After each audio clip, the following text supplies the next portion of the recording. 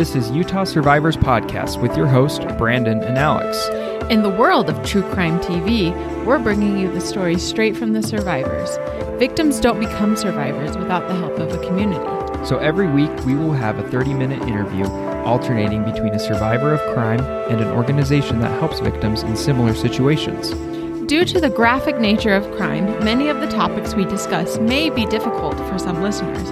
If you are in crisis or triggered by these discussions, please reach out to local and national hotlines listed on our website, utahsurvivors.org. Welcome to another episode of Utah Survivors. This week on the show, we have Chad Sorensen, who is currently a patrol deputy with the Cache County Sheriff's Department. Welcome to the show, Chad. Hi, thank you. Thanks so much for coming on. You know, Alex and I both have worked with you several times in the past, but why don't you tell us a little bit about you, your history, how you got involved in or started your career as a police officer and working up to where you are today. Sure. So, went through the academy at UVU, graduated there back when I was still super competitive to get into law enforcement. At the time, I was living in Spain. Those days. I remember those days. Do you? Yeah. For instance, in Orem one time I put in for there, and I think 400 people showed up for 5 positions.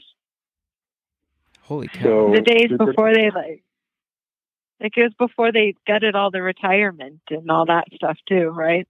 Yeah, no, exactly. And made it so appealing for people to give up, making real money in the private sector and come do that. Yeah. It's bad. I hate it. Yeah, it's unfortunate. Mm-hmm.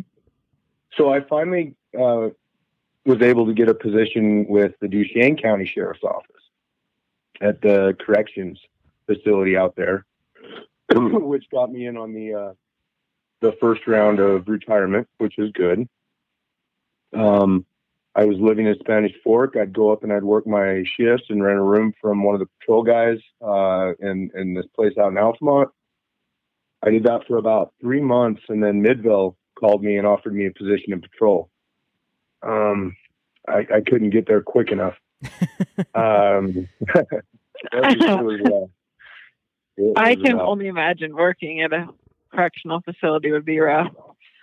Yeah, all on its own. And the people I worked with were fantastic. I really enjoyed the time we spent together. Great guys, and, had a lot of fun. But, man, it was rough having to drive all the way up there the one day and, work your shift, and then you're sleeping in this. I don't want to complain. It was worth it. I got in, and that's how I got my start. Once I got to Midvale, I was there for about 8 months before Unified. The merger occurred between Midvale and Unified. And I was then transferred from Midvale up to Mill Creek because I didn't have any seniority, which was fine. Mill Creek treated me really well. I ended up getting a new car and some better equipment. I worked in patrol up in Mill Creek for 5 years.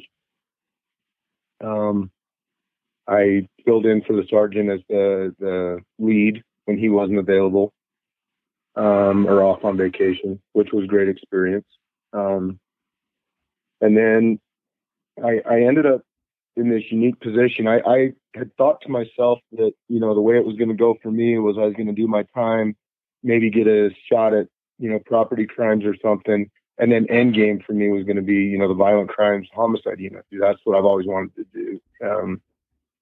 But somehow I ended up with this opportunity to go to homicide straight out of patrol.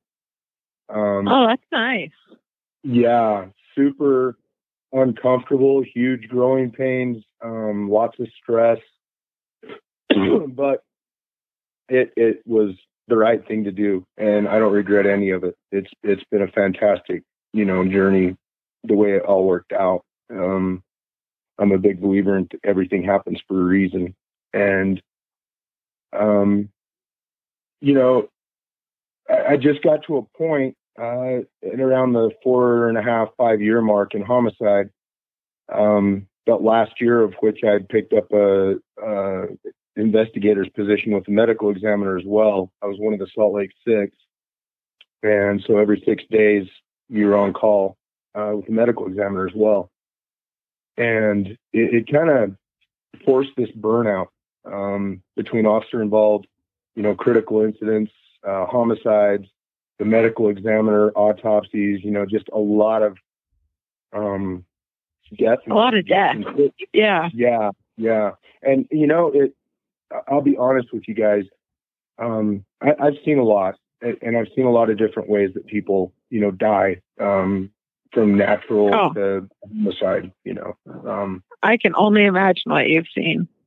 Yeah, it's been, and it's super interesting to me. It still is, because there's this saying, and I can't remember who says it, but it's in the medical legal book of death investigations, and in it says, people who will not face death will not truly live life. It's because we're all biological beings, and inevitably we all die. And so maybe that's my fascination with it. But but to be honest with you, I was to a point where none of that really affected me. Even the handling of the bodies on the medical examiner side, it was just part of the process for me. The real burnout for me was the grief related stuff and the notifications to family, spouses, whatever the surviving family looked like, whatever that dynamic was. It was just always took a little piece of you, when you had to be the one to go and tell them that their loved one was gone. So that's hard. Then, I think that I would have toughed it out, but then the political environment changed down in Salt Lake City, and it became increasingly obvious to me that things were going to change in a way that was going to make law enforcement very different than what I had been used to. And so I started looking around, and I reached out to Cass County. I saw that they were hiring, and the sheriff reached out to me, and I went up and met with him in person. And 2 minutes into it, I was like, man, it was like talking to an old friend, and I just felt like, well, this is where I hope I end up, because this is who I want to work for. Sure enough, a couple weeks later, he got a hold of me. He didn't have a position, but he went to the board and requested funds to create a new allocation and offered me that spot. And I was more than happy to come up here for the change of scenery, the change of political environment. And it's been a fantastic change for me. My stress level is different than it's been in several years. I sleep better. My digestive tract is working properly. All these things that are collateral damage of that position as a homicide detective and death investigations. It all kind of self-corrected, and so I got out at a good time. And I'm just loving what I'm doing now. I'm just working with the community up here, and I'm doing accidents and just patrol stuff. It's been great. It's funny that you say like your digestive tract's working and things, because the secondary trauma from this work is so real, and our bodies just respond to it in ways we don't choose. You're exactly right. Yep, that's exactly right. I know. It's crazy. Yeah, it is. It is. But that's kind of me in a nutshell. That's my career in a nutshell, anyways. I was going to say, and you're also a dad, because we know you got a 4-year-old at least up there. Yes. With you. Yeah. She has been a saving grace for me. It was kind of weird becoming a dad late in life like I did, but she will never know how many times she helped Dad out when he came home from an infant death or a child abuse homicide, and got to wrap her up and hug her and love her, and just be so grateful that I wasn't that family, that I wasn't the one that was losing a child. So she's been absolutely fantastic. The kids ones would be really hard for me. The kid death notifications. Yeah. They I think that the first year I was in homicide, we had 3 or 4 child abuse homicides. Oh. And there were 3 of them were pretty bad. And I remember, I mean, it takes a piece of you. I don't know how else to say it. It just does. I think that's like, there's no way else for it to say other than it will take a piece of you, because it is like, it's a baby. And especially when someone's own else's choice of violence ends their life, it's just heartbreaking.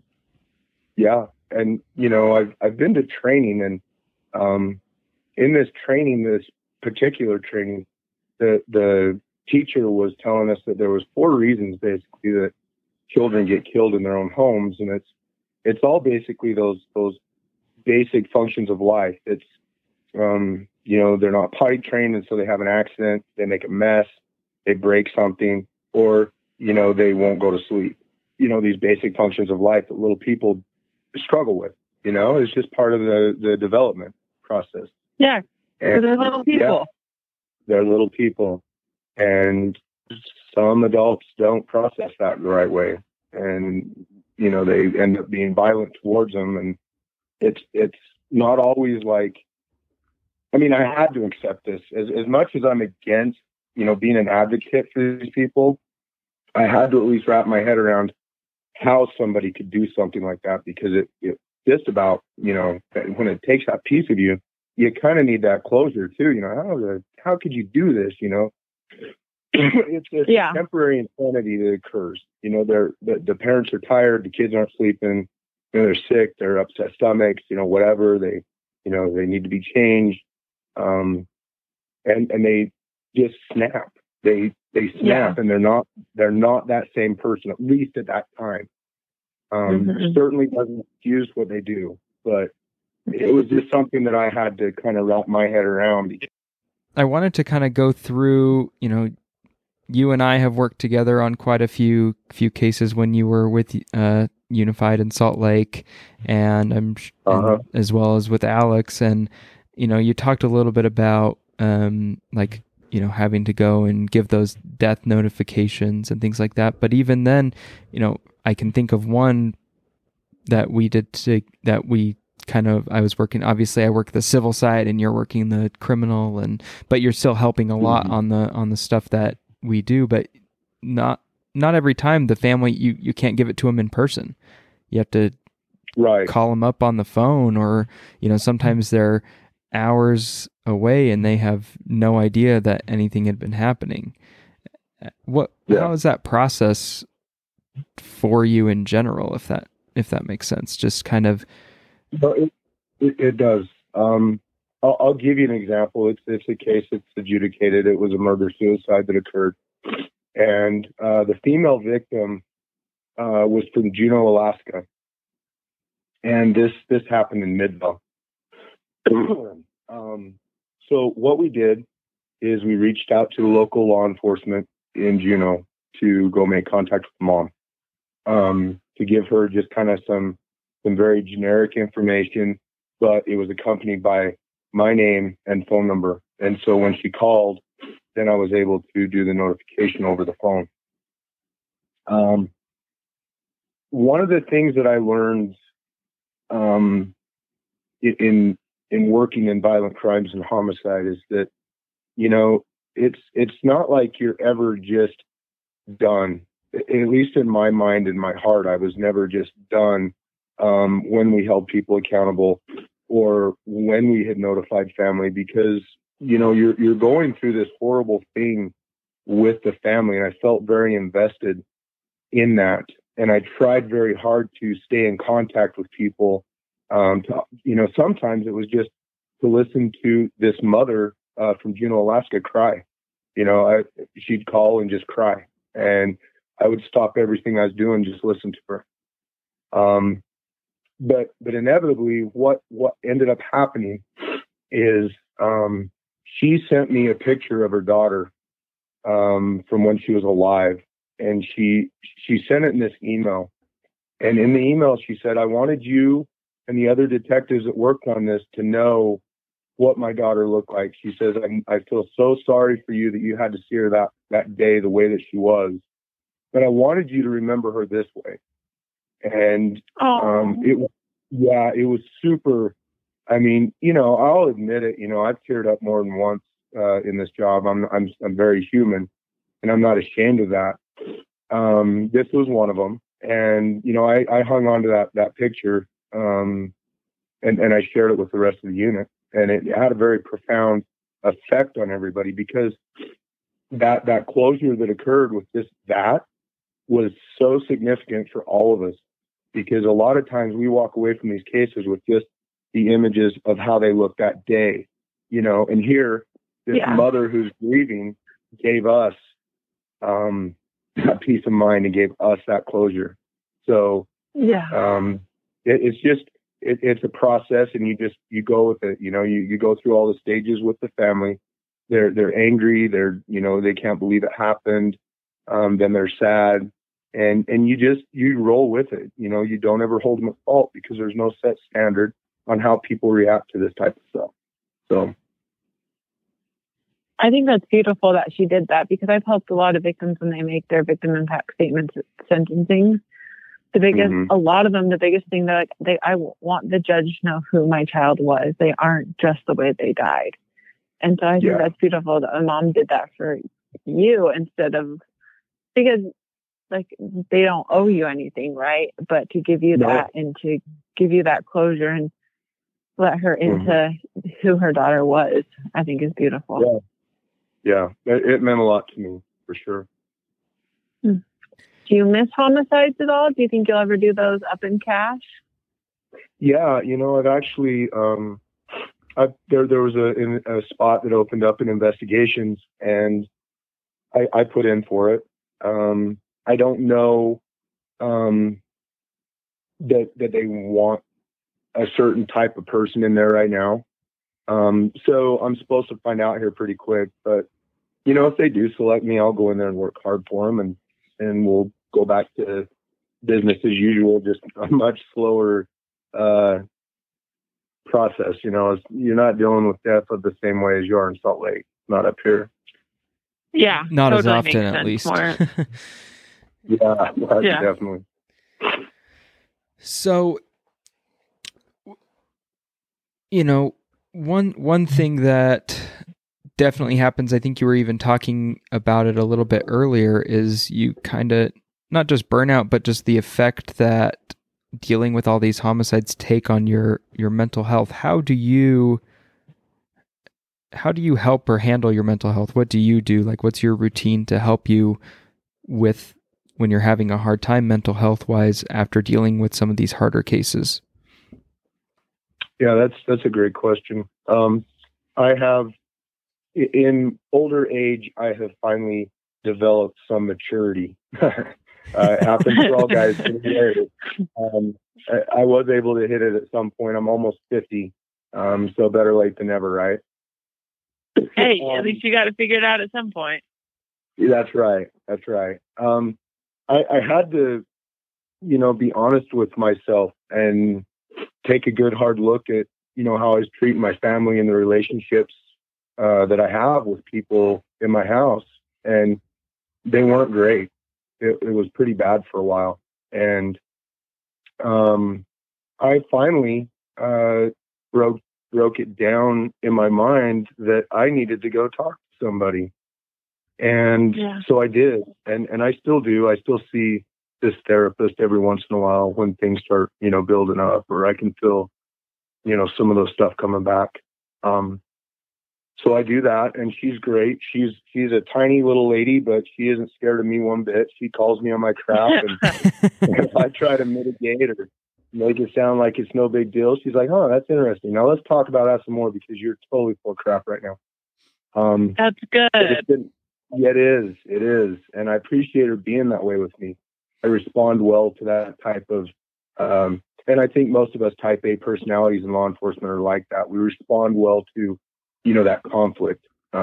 It makes us have to be honest with things, and I think a lot of us respond well to that. Yeah, I agree. I totally understand that and agree with that. I think it's huge to admit, therapy is a resource for you.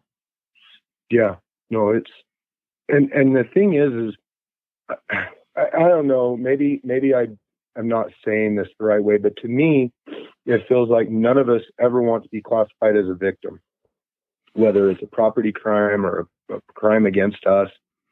But it's also, as a first responder or as an investigator, we're a victim of the trauma that occurs, going through that type of stuff.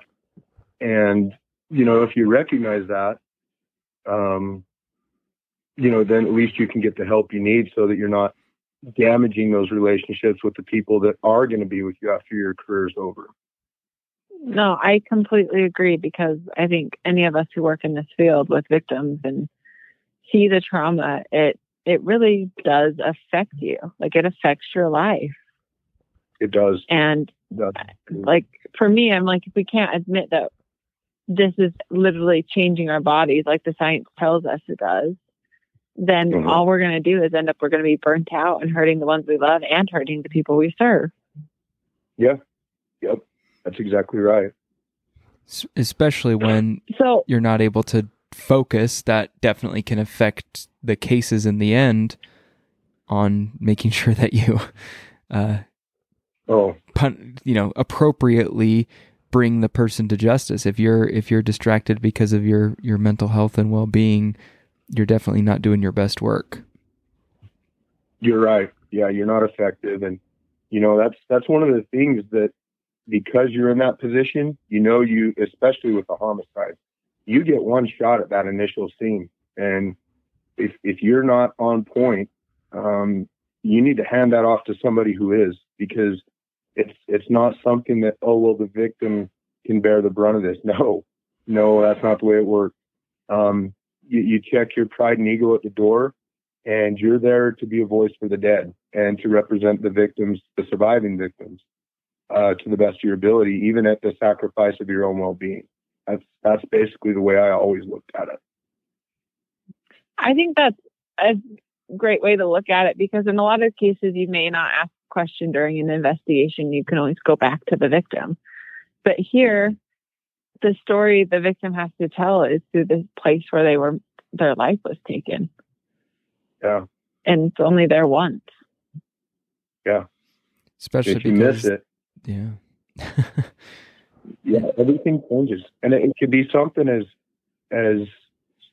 big or small. I mean, it depends on, how much that evidence points you to a suspect. But, blood drops will shrink in size, and they'll change in color and density over time. And, it's very important that you recognize those things and just, it's better to have it and not need it than need it and not have it.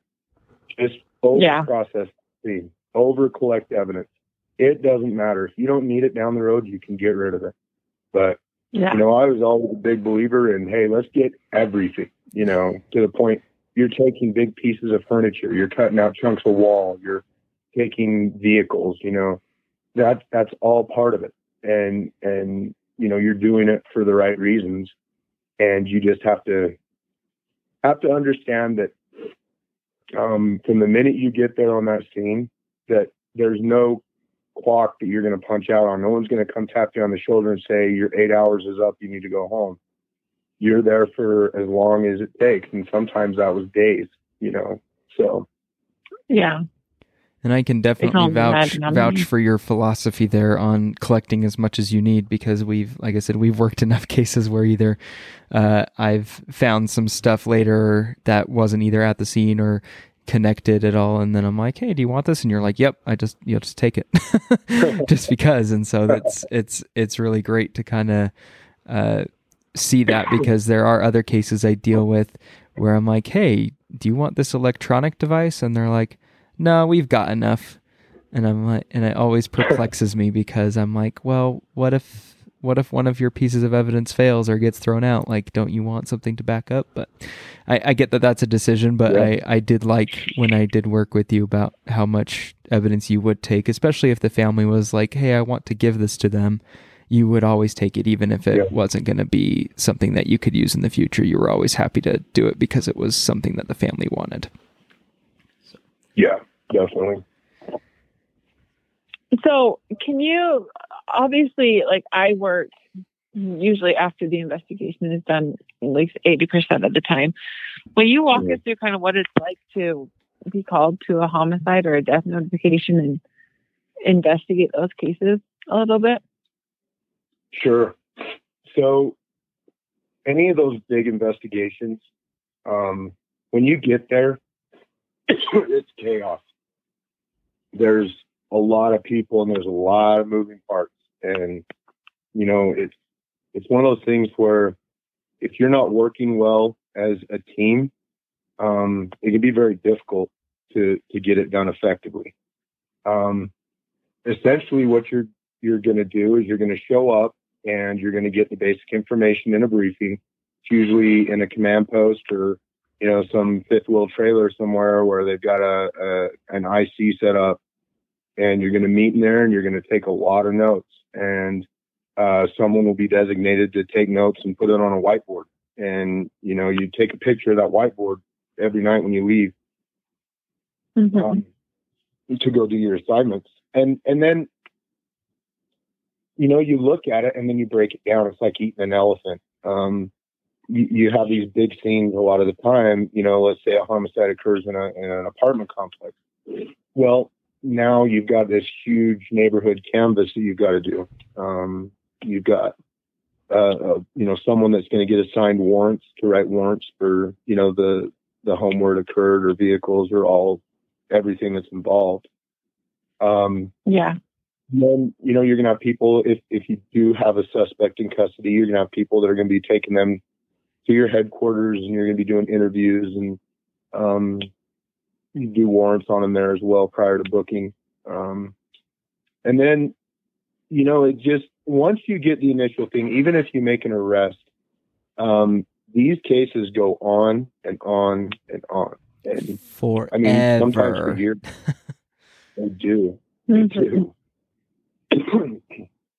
And so basically the first 2 days is like just a massive adrenaline dump. And I'll admit I was hooked on that for a while, because when you show up, I mean, you're just every sense in your body's going off and you're tingling, and it's just this sense of, you know, all right, we got to catch somebody, or we got to, you know, all this stuff to do. And you just dig in, and whatever you're assigned, you go do it to the best of your ability. And then, you know, the very next day, regardless of how long you're there on scene, if you're the case agent, you'll go to the autopsy at the medical examiner. Those are always super helpful and, you know, in my opinion, very interesting. I've learned so much about the human body in my time at homicide, and being able to go to those autopsies. And then moving forward, you know, there's always, you know, just a ton of warrants and follow up, and, you know, other people coming out of the woodwork for interviews. And then once you get enough to screen it, then you'll go do an in-person screening with the homicide team at the district attorney's office, which generates, you know, a lot of questions and a lot of debate with that team. And then you get your follow-up from that, and you just continue to move forward. And it's like a living thing. And it sounds dumb because you're talking about a death investigation, but it really is.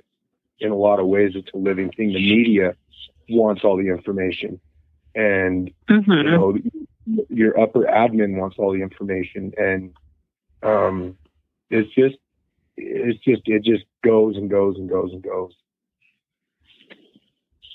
I think that's interesting, because I like the representation of a living thing, because it does feel like that.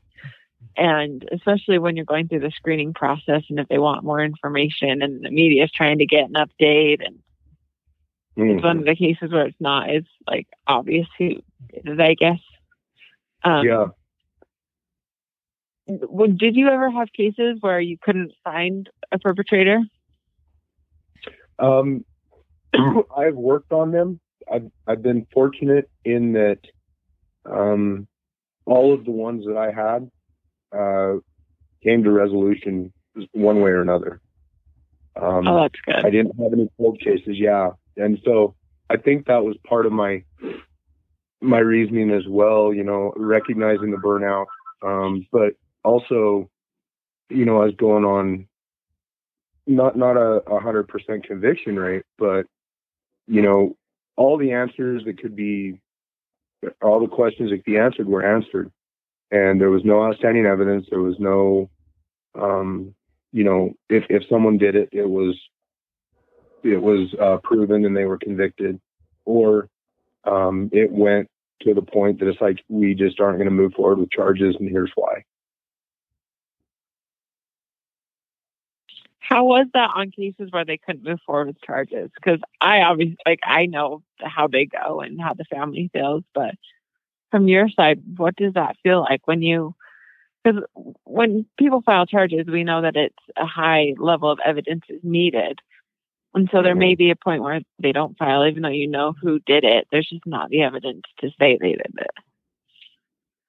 Yeah, and I'll even add to that, juvenile offenders worked very hard on a case over a year. It was at least 18 months. Developed a good working relationship with an individual out of Louisville, Kentucky. He was a police physician, which was new to me, but he was able to review the case file, and what he was able to do was show the distance the weapon was from the victim at the time it was fired, which proved beyond a shadow of a doubt that he did not do it to himself. And then, after this 18 months and all this investigative effort, because of the JRI matrix, the person who we proved did it was not held accountable. And to have to talk to the family was very heartbreaking. It was very difficult, and they didn't understand how this was, that they knew that this person had done this and killed their son. But now they really weren't going to be punished for it either. And that's heartbreaking. Yeah, no, and it was super difficult. And I would just, with that particular case, I would, when I recognized the number coming in, it was either the mom or the dad. I would just drop everything I was doing and answer the phone. And I never knew if they were going to, yell at me, they were venting or crying, or, what the motive was for the phone call. But I just would answer the phone and just let them say whatever they had to say, because I felt exactly the same as they did, at least to a point. It wasn't my son, but I was very frustrated, and I could empathize with where they were coming from. And so when it was those times that they wanted to call and yell, I was like, have at it. You got to get this out of your system, and I get it. So, and they can't go yell at, they can't go yell at a judge or the lawmakers. They have you, you're the system to them. Exactly. Yep. I'm the easy target. So.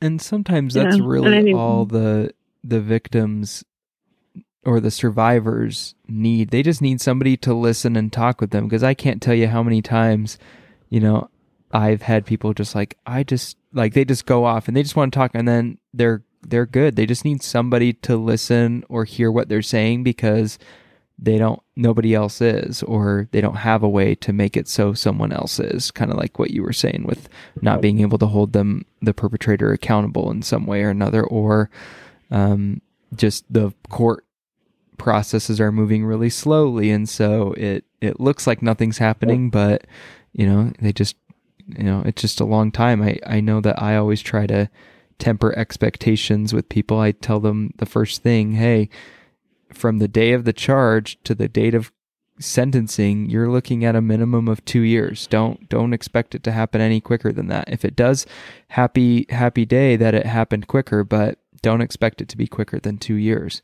And everybody's always so surprised because the way that they talk with the prosecutors or victim advocates, they make it seem like a quick process, and that's not necessarily their fault, but that's just how they, court terms, quick is 2 years. But in our terms, or I shouldn't say our terms, but in a normal everyday person terms, 2 years is not very quick. No. And that's, another thing that I always try to keep in mind is that I deal with death investigations on a regular basis, and I know how this goes. And I know, probably from, even in the last week, I've seen it happen at least once before. And I had to keep in mind that this is the first time this has ever happened to these people. They have no idea. And they've lost someone they love. And so for them, this is life-changing. And for me, it's, this is how it goes. So I always had to keep that in mind as well. Yeah. Well, before we... Oh, go ahead. No, it's fine. Go ahead. Before we kind of wrap up here, I have two questions. The first one I want to ask is, was there a time or a case, as much as you can say, that just completely changed your life or perspective on how you either handle these violent crime investigations or just how you treat them? Because I know you were saying, you have to look at it as if you have to remember that it's their first time, but was there something that helped you realize that or take that approach with the surviving family members? Yeah, definitely. So years ago, I'll share this with you. My brother committed suicide, and it was a difficult time. And so I got to see it from that side, with the family losing somebody like that. But for me at the time, I developed this thought that, well, the only people that could do that are these horrible, selfish people. And how could they do that? And as time went on with the suicides, I started wrapping my head around the fact that for the rest of us, we put our seatbelt on when we drive. We look both ways before we cross the road. We try to eat healthy. We take our blood pressure medications. We exercise. Why? Because we want to live. And somewhere inside of us is saying that we're worth living and we're worth, we have value, to other people and to ourselves. And how would that be if in place of that, every day you woke up, your whole body, everything about you was telling you are a piece of crap. You should kill yourself. And I had to start empathizing with these people. They had gotten to a point, not to where they didn't care if they hurt anyone else, but they got to a point to where they couldn't hurt themselves anymore, even if it meant it hurt other people. And so what that did for me when I had that moment of clarity, at least in my mind, it was a moment of clarity, was that, when we represent the victims, it really doesn't matter in the long run, the mechanism that took their loved one, whether it was a collapse of earth at a construction site, whether it was a drug overdose, whether it was a self-inflicted gunshot, or whether somebody else killed them, the end result's the same. And so that right there was, it changed my life, not only moving forward, but I was looking backwards going, oh, how much time have I wasted thinking that I knew something that I really didn't know that much about. And so it made me be more open-minded and understand that when I approach these investigations, it's not what I think happened. That doesn't matter. Nobody cares what I think. Everybody cares what actually happened. And the only way we'll know is if we follow the evidence.